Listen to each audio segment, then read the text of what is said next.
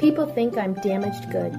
I'm worried about losing my job. Will I ever get a transplant? I want to see my children graduate from college. How can I afford this? I don't want to be a burden. I'm afraid. I'm overwhelmed with information. Sometimes I wonder if I'll ever fall in love and get married. I just want to play with my friends.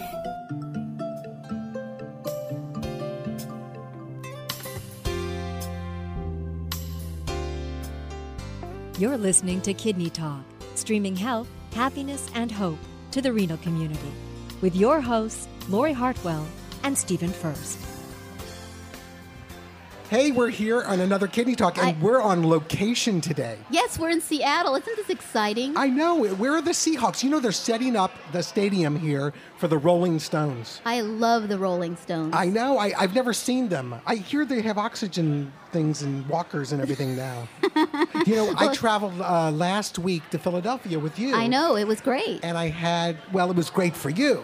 But I went to a dialysis unit that was just absolutely horrible. I won't mention the name of it. No, I don't think you should. I asked them, I said, I'd like to use my buttonholes, and they held out their hand wanting me to hand them my buttonholes. Oh. They had no idea what it was. They thought they were the buttons on your shirt, huh? Absolutely. And I was wearing a buttonless shirt. We're here at the Expo in Seattle, Washington. And we're going to be talking about the history of dialysis, and we have two special guests, Dr. Christopher Blagg, and he's a pioneer nephrologist. And he's a pioneer, like pioneer, from yes. Little House on the Prairie kind of pioneer. I know, it's pretty funny. And Nancy Spaeth, who is also a pioneer kidney patient. I love Nancy Spaeth. I know, isn't that exciting? She's great. When we come back, we'll talk to Nancy Spaeth and Dr. Blagg. In that order, actually.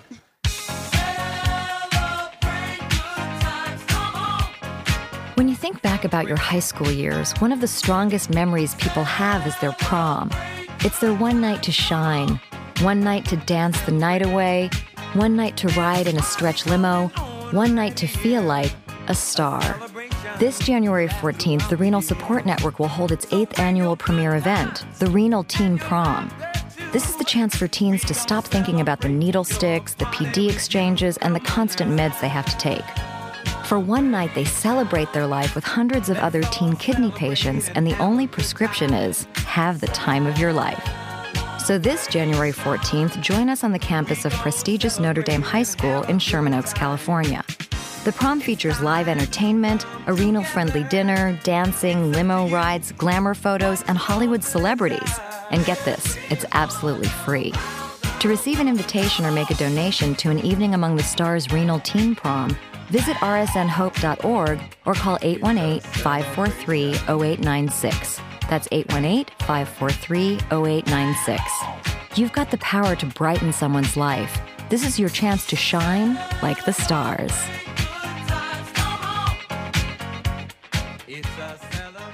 Don't know much about history. Don't know much biology. Don't know much about a science book. Don't know much about the French I took. And we're back with Nancy Spaeth and Dr. Chris Blagg. Hi, Nancy. Hi, Dr. Blagg. Oh, yeah, I forgot to say hi. I just assumed they were going to know that we were talking to him. Always polite, Stephen. I know. I got to work on my manners. Now, listen, Nancy, tell us about you. I mean, you know, you're a patient survivor. What does that mean exactly? Well, actually, it's just been my life. I got diagnosed in 1959. I started dialysis in 1966. 1959? My God, you must have been 2.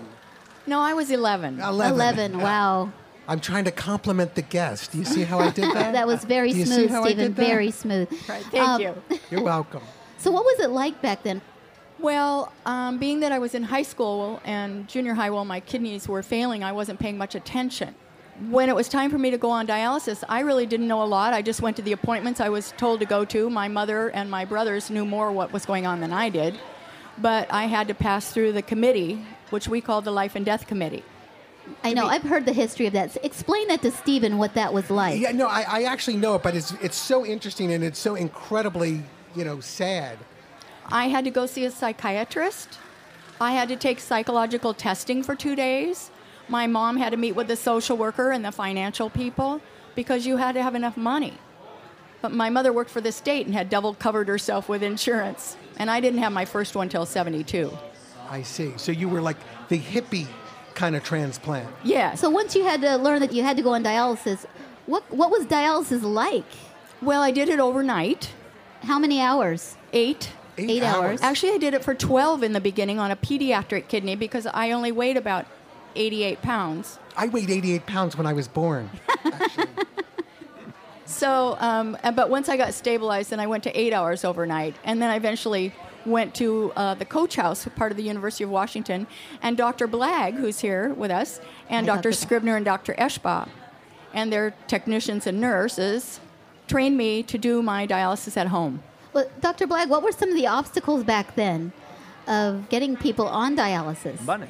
I mean, it costs $15,000 or more a year to maintain a patient. $15,000 a year? And what would that be in today's dollars? Oh, probably about 50,000 or more. I don't know. 50,000. That's my budget for McDonald's. There was no private insurance. There was some money from the NIH and other sources, but I mean that was always subject to failure at some point. The grant would run out, so you had to have money. Right. So the way the system worked was there was an age limit, originally 18 to 45. You had to have no other complicated disease. You couldn't be a diabetic. You could only have hypertension that was well controlled. And then you had to go through psychological screening, financial screening, and then the committee had to select from maybe 4 or 5 patients who would get a spot. Who would get the spot. And 4 basically, or 5 out of how many? No, 4 or 5 patients total. Because of the rigid limits of medical limits, and because a lot of doctors and people didn't know about it at this time, it wasn't bad. Right. When I say 4 or 5 patients out of how many patients altogether, would you say? Well, we don't really know, but I would suggest that population of Seattle at that time, we'll say, was 1 million. There were, in theory, I think there were probably 300 or 400 patients a year, at least. And how did you, this is the weird question. How do you go about telling someone that they cannot have dialysis and they're just going to live their few weeks out? The physicians didn't. The physicians said that the patient met the medical criteria. This anonymous committee made the decision, and people understood. I mean, in fact, 1 or 2 people actually took them out of the committee, went to the committee and declined to go on treatment.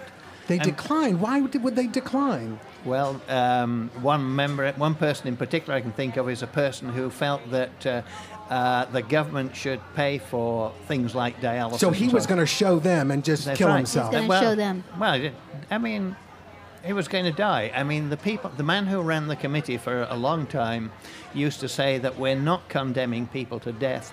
Everybody's going to die. We're allowing some people to live. Absolutely. And that was, the limitations were there. And what happened was this was so big an issue. Life magazine and NBC News had programs about it, that the whole question of bioethics became a major subject in universities and so on as a result of this ethical question. Is it fair to select people this way? Right. But what other ways could you have done it? You could do it by a lottery, maybe. Or you could do it on a first-come, first-served basis. But if you did that in particular, think of the political problems when the Senator so-and-so called you and said, why don't you treat this patient? Right. Speaking of politics, you could also do it the way they do it and just take kickbacks. Yeah. When we come back, we're going to talk more with Dr. Blagg and Nancy.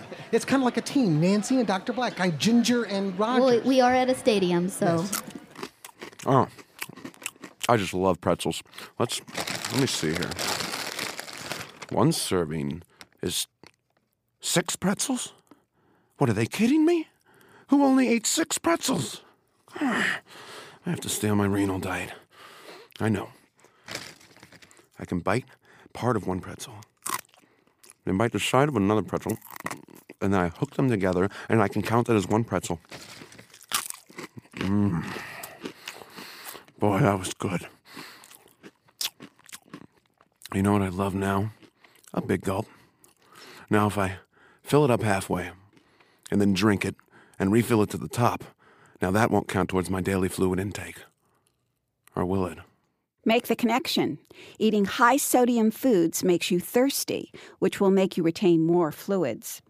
Do you want to share a tip on how to stay within your fluid limit?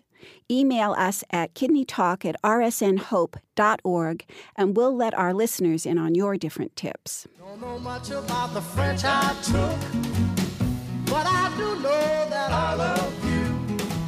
And I know that if you love me too, what a wonderful world this would be. Hey, we're back here at the Seattle Expo Center, or whatever it's called, the Seahawks Center. It's the Quest Field. The Quest Field. I knew that. I love the Quest Field. It's the best stadium in the NFL. Nancy, tell us more about, how as a teenager you coped with this kidney disease. I basically was a normal teenager. That's not what your mother says. I did everything normal teenagers did. I went on dates. You want to tell us about that? The biggest problem, No. was show, going to Stephen. the Burger Master after the football game, and all my friends having to wait for my French fries to arrive with no salt. Oh, but you had potatoes, right? I did. Yeah. Yeah, but my kidneys weren't that bad yet. Oh, I see. But I didn't want the salt because I wanted to keep my blood pressure down. Well, I think one person we have to mention I'm a big fan of because I'm here because of him. I had a Scribner shunt in 1968 that allowed me to receive dialysis. And I think we would be remiss in not speaking about the grandfather of dialysis, Dr. Belding Scribner. Is this another one of those doctors you had a crush on? No, that was Dr. DeFlo from Fresno. That's right. DeFlo from Dr. Fresno. Scribner I had a different kind of crush on, the fact that he kept me alive. Oh, that would do it. One of my fondest memories of Dr. Scribner, and Dr. Blegg understands this because he's had similar experiences, although he doesn't have a black cocktail dress. When I was in college, and I lived just on the Capitol Hill above where Dr. Scribner lived, he would call me and say, "Nancy, are you busy Friday night?" And I'd say, "No." And he said, "Well, put on that black cocktail dress. I've got such and such a corporation coming for dinner." And so on the appointed night, I would put on my sleeveless black sheath and drive down the hill with my Scribner shunt wrapped in white Kerlix gauze and have dinner. Usually, Ethel, his wife, would fix a standing rib roast with no salt. And we would have dinner and entertain the men from, XX Corporation. This sounds like a different kind of deal. You entertain men in a slinky black dress. What were you guys selling? We had dinner, and then later in the evening, Dr. Scribner would disappear, and the first time I thought he'd just gone to the bathroom, but he never came back. He went to bed. So I was left entertaining the gentleman, and Ethel was doing the dishes. And then I would, explain that he always went to bed early and to get up early and work. And then they would leave, and then Dr. Scribner would often call me about 2 weeks later and say, "Nancy, we got the grant." Wow. So the whole point of him going to sleep was to basically have you talk to the people I don't and think sell, that was it. No, and to sell like the need for kidney disease because you were a young girl. Is that No, how it worked? He used to want to get up at 4 a.m. and write letters. I mean, we didn't have email in those days, so right. He got up and worked early in the day. He worked. Oh, okay, yes. so he went to sleep because he was tired. Yes, Yeah. and he Okay. got up early and worked. He Well, had that's a great system. I think, Lori, actually, you should do that. You should put on your slinky black dress. Slinky or black dress. Those pink hot pants that you wore to the studio the other day. And my cowboy boots. Absolutely. The pink hot pants and the cowboy boots, and you'll get lots of grants. What do I do with that? Anyways, I don't so Dr. Black, tell us about Dr. Scribner and how Well- he pioneered this industry. He developed the shunt. He was fortunate. I mean, everything in life is luck.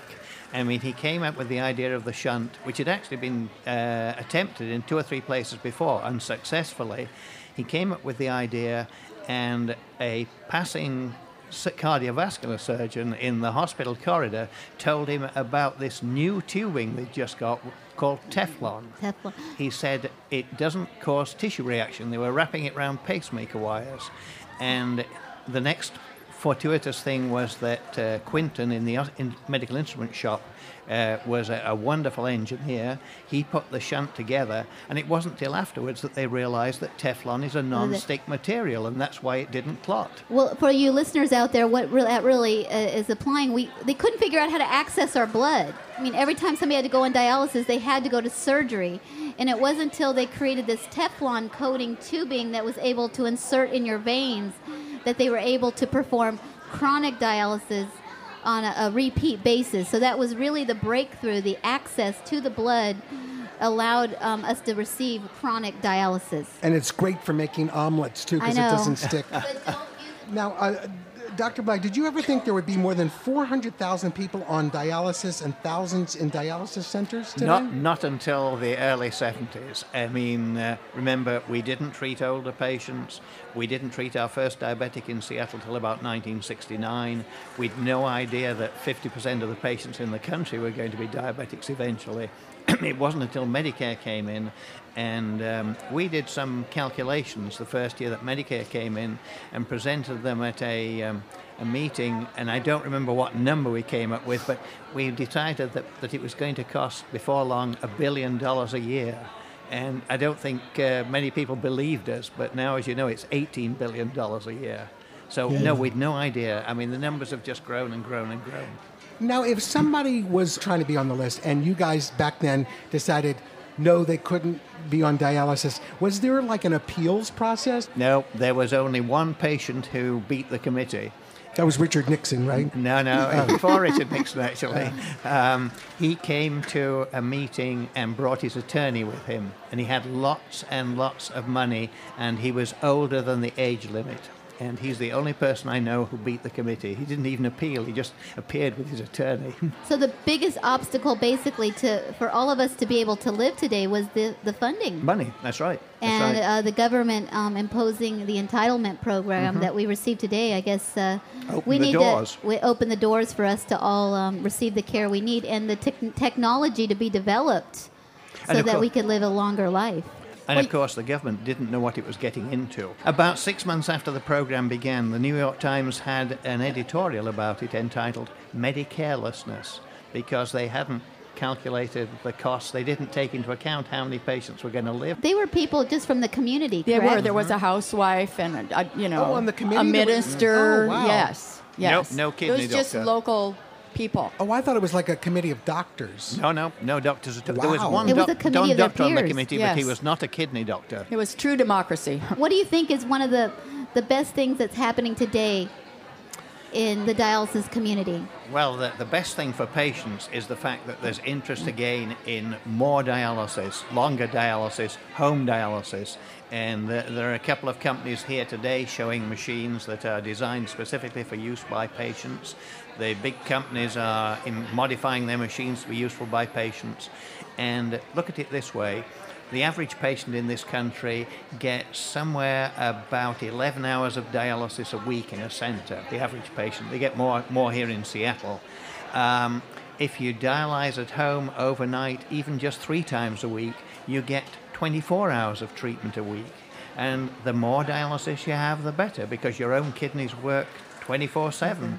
And someday we'll get to a wearable kidney. Probably in about 5 or 10 years, there'll be not only a wearable kidney, but even an implantable artificial kidney. Listen, Dr. Black, I'm listening to you and talking to you. And where are you from? I'm from England. You're from England. Now, see, I thought you were from Arkansas. No. I totally missed the boat on that one. Well, gosh, thank you guys for coming and stopping by here from the expo, and good luck to you. And let's get more people on that home dialysis, because I think that's the key. Definitely. Quite right. And also, remember to sign your donor card as well. I don't claim to be an A student, but I'm trying to be. For maybe by being an A student, baby, I can win your love for me. Doctor, Mr. Shelton's in room 3. Thank you. Mr. Shelton? Mr. Shelton! Yes, doctor. What seems to be the problem today? I'm having a problem not being able to sleep. Really? I also find it difficult to breathe. Can we open a window or turn on a fan or something? Certainly. Let me ask you, do you feel depressed? No, I don't think so. But I do think my life is worthless, and I don't enjoy things I used to. And I feel like the whole world may blow up. But other than that, not really. That's weird. I also have a problem concentrating. Like the other day, do you know how they get those model ships in those bottles? Actually, I will have a cheeseburger. Of course I can do the Macarena. Oh, see what I mean? Yeah, I do. Mr. Shelton? Mr. Shelton! Yes, doctor. You obviously have low energy. That's amazing. How did you know? Mr. Shelton, I believe you're anemic. Actually, I'm half Irish, but my dad knows someone in Armenia. No, anemic. We'll give you a simple blood test and we'll run your hematocrit. It needs to be at least 33%. We'll have you back to normal in no time. Some of the medications we can give you while you're doing your dialysis. Managing anemia results in a more active, happier, better quality of life, and studies show you may even live longer. Mr. Shelton? Mr. Shelton! Nurse, patient removal, room 3. Yes, doctor. Don't know much about history. Don't know much biology. Don't know much about a science book. Don't know much about the French I took. Well, wasn't that fascinating? It was fascinating. I am so glad. I'm not glad I have kidney disease, but I'm so glad I have kidney disease now and not have to be chosen by one of the committees. Because I would have gotten a plumber that held something against me or something. I know you probably would have said something not very nice, and they would have kicked you out. I know. I have a tendency to do that. My wife gets on me about that, but I'm not really politically correct. Which is, I think there's a dialysis machine for that. Well, can they personality dialysis? Maybe they can add that to the I know. That's what I need. I need personality dialysis, and I need to run 24/7. We can control our own destiny. We can take charge of our health and ask questions about our medical options.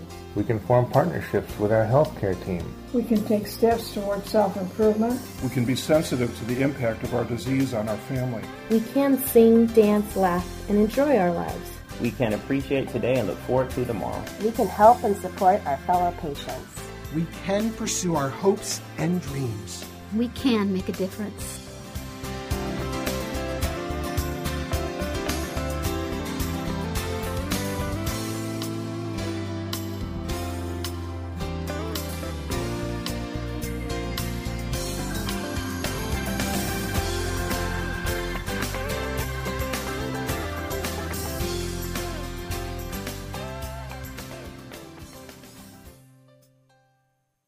Renal Support Network would like to thank everyone who has made this show possible. Kidney Talk's founding sponsor is Amgen. Generous support is provided by Roche Pharmaceuticals and Astellas. Friends of Kidney Talk are Abbott Laboratories, American Regent, and Fresenius Medical Care North America. Thank you for helping us stream health, happiness, and hope to the kidney community. Visit rsnhope.org for more information.